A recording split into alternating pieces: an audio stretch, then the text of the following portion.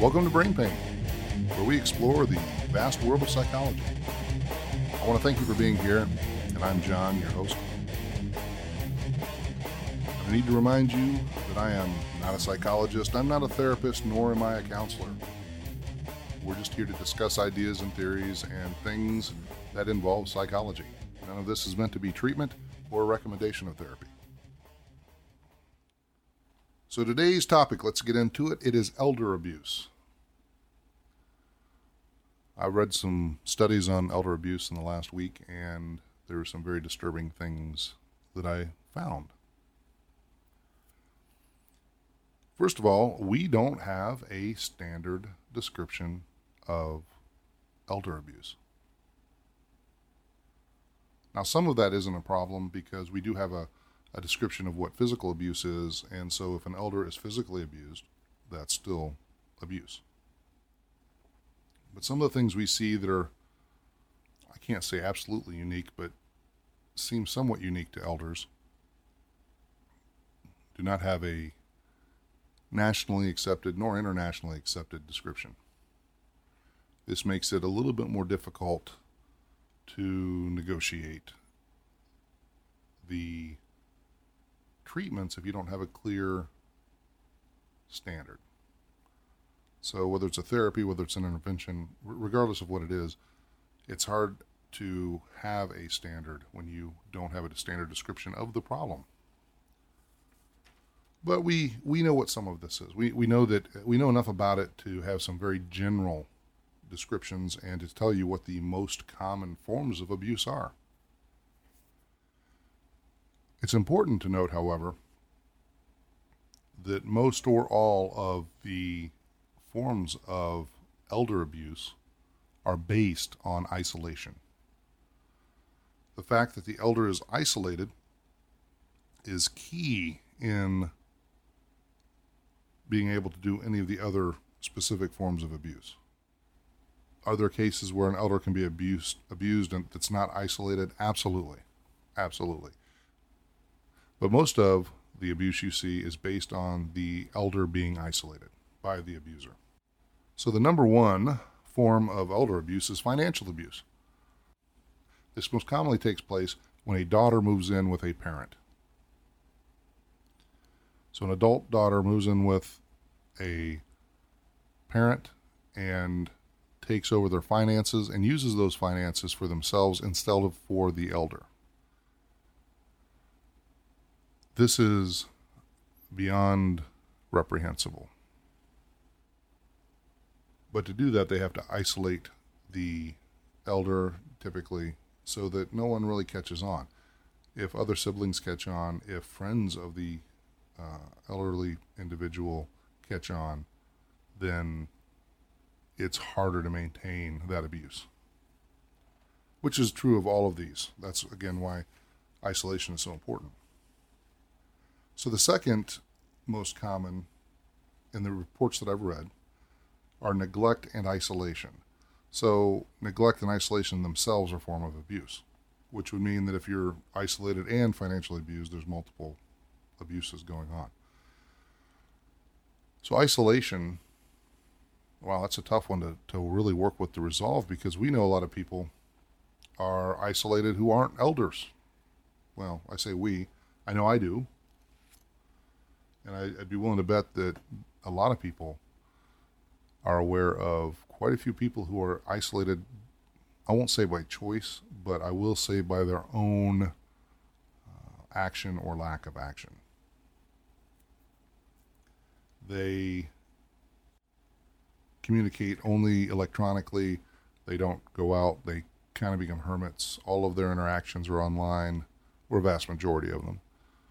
And if they could, they'd work at home and never leave the house. This is becoming more and more common in general. When you have an elderly person who, especially if they're not someone who understands technology and social media, they become even more isolated.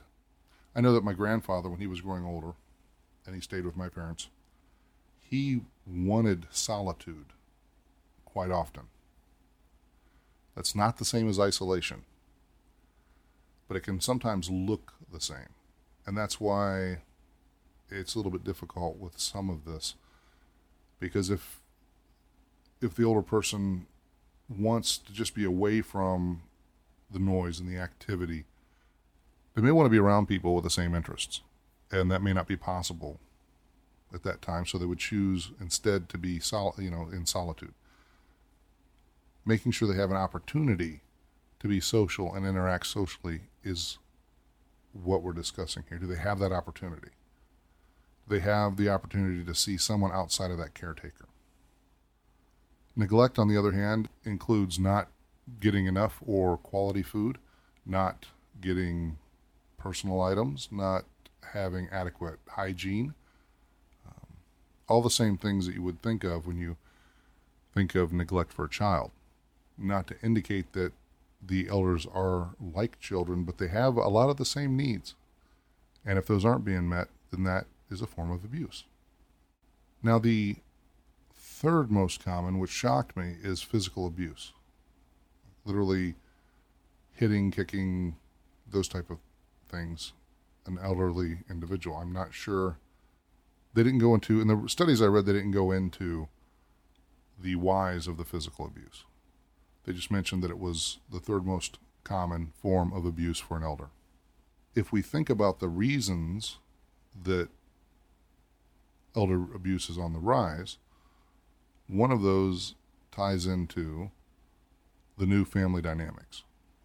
And what do I mean by the new family dynamics? Well, first of all, there are more and more people living longer or long enough that they need someone else to care for them for an extended period of time.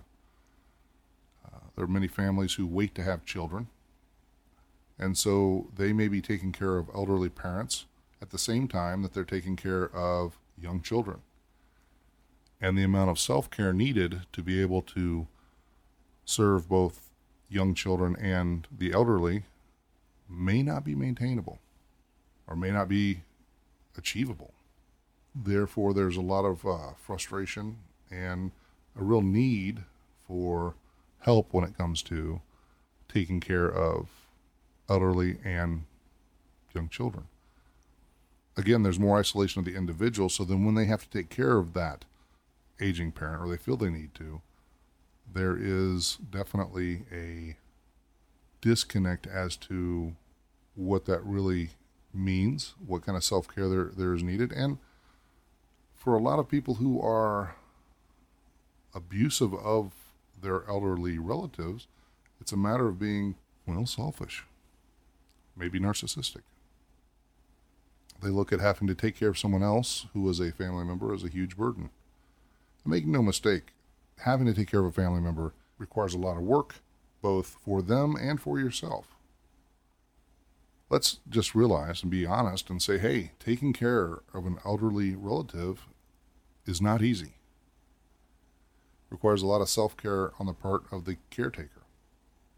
And a lot of people don't know that, and they're not trained for this, and they're not prepared for it. And those are probably the biggest reasons that we end up with elder abuse. With the exception of financial abuse, I would argue. But I tend to believe that people who are financially abusing elders have a lot of other negative or bad things going on. Personal opinion, that's totally anecdotal, but it just seems to me that when you hear the stories that are documented of financial abuse, there's a whole lot of other thing. There's a whole lot going on that isn't just about the financial abuse. One of the other issues that we have with elder abuse is underreporting. It's quite often the case that even if the elder who is being abused is not isolated, they don't want to report it. Partially because they're embarrassed.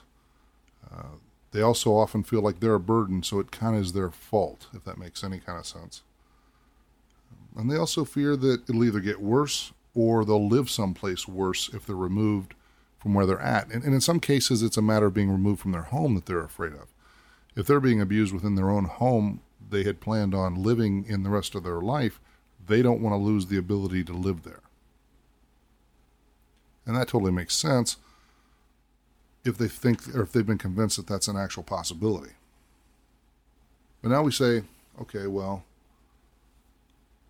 what do we do about it? What do we do about elder abuse?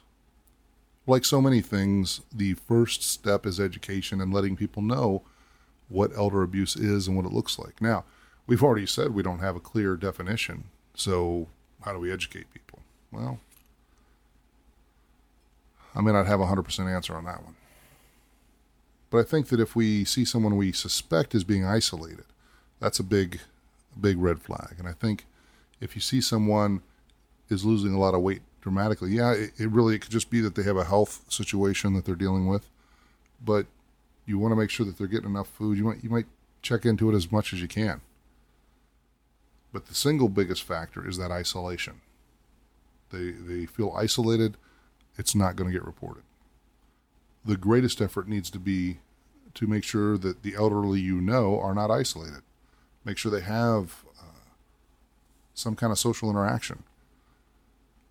There's a book called The Blue Zone, which talks about people that live the longest and live the best lives kind of thing. It's been shown over and over that people who are connected socially have a better quality and a longer life. Those are two things that result from an active social life. In other words, being needed, having a purpose to get up in the morning. Which totally makes sense. It's also why, it's just like you hear about the people who retire and then die 6 months later. Why? Because they have no reason to be alive in their own mind. Again, maybe a little anecdotal, but it happens often enough that we can track those trends.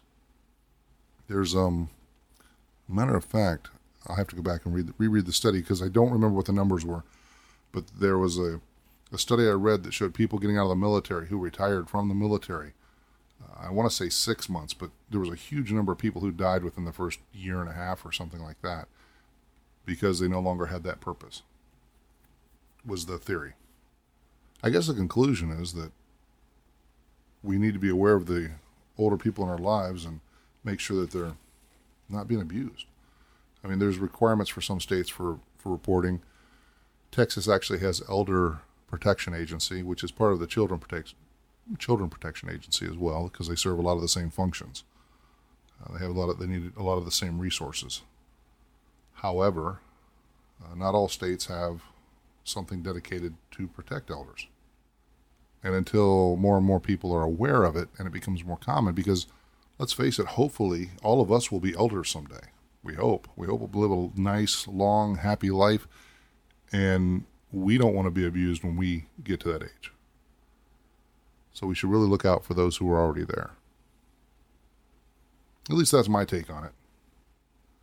All right, well, this is a little bit of a shorter podcast today, but I think I've covered that as much as I can because there's just too much that still isn't.